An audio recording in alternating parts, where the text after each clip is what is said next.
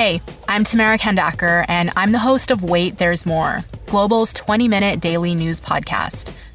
This week, we're dedicating all our episodes to the coronavirus pandemic. We're talking about it from a variety of different angles, from basic health questions to the impact this is going to have on the economy.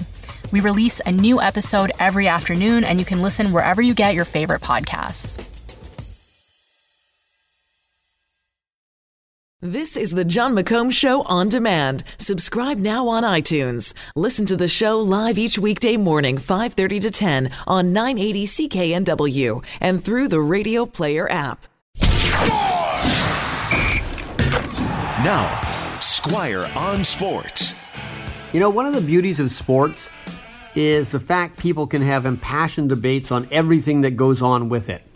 But I got to tell you, I find it a bit amusing hearing people in this country getting very upset and very involved when talking about NFL players like Colin Kaepernick, who took a knee during the Star-Spangled Banner. Now, they did it, of course, as a version of a peaceful protest. And I get the arguments amongst Americans because it's their national anthem. But I don't get Canadians being all upset. First of all, it's not our country, it's not our anthem, and they didn't kneel during O Canada, so chill out. Now, getting back to Kaepernick. He, of course, is the face of Nike right now. That's getting a lot of play. He's also fighting the NFL in court over him not getting any serious job offers from other teams last year or this year. Now, I don't think all the NFL teams phoned each other and said, let's keep Kaepernick out. But I do think a lot of teams are afraid to sign him because they think it'd be a media circus. And other teams are against signing him because ownership isn't happy with his protest.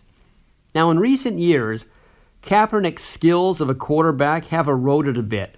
And that's actually made it easier for teams to pass on him, even though he'd be better than a lot of the backups in the NFL right now. I don't think Kaepernick's a starter, but he'd be a pretty good backup.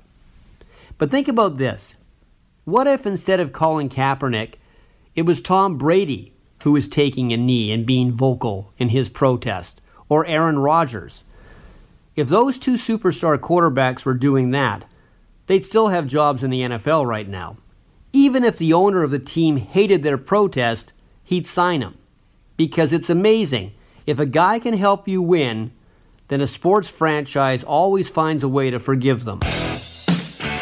Squire on Sports. Catch Squire Barnes tonight on the Global News Hour at 6 and on 980 CKNW.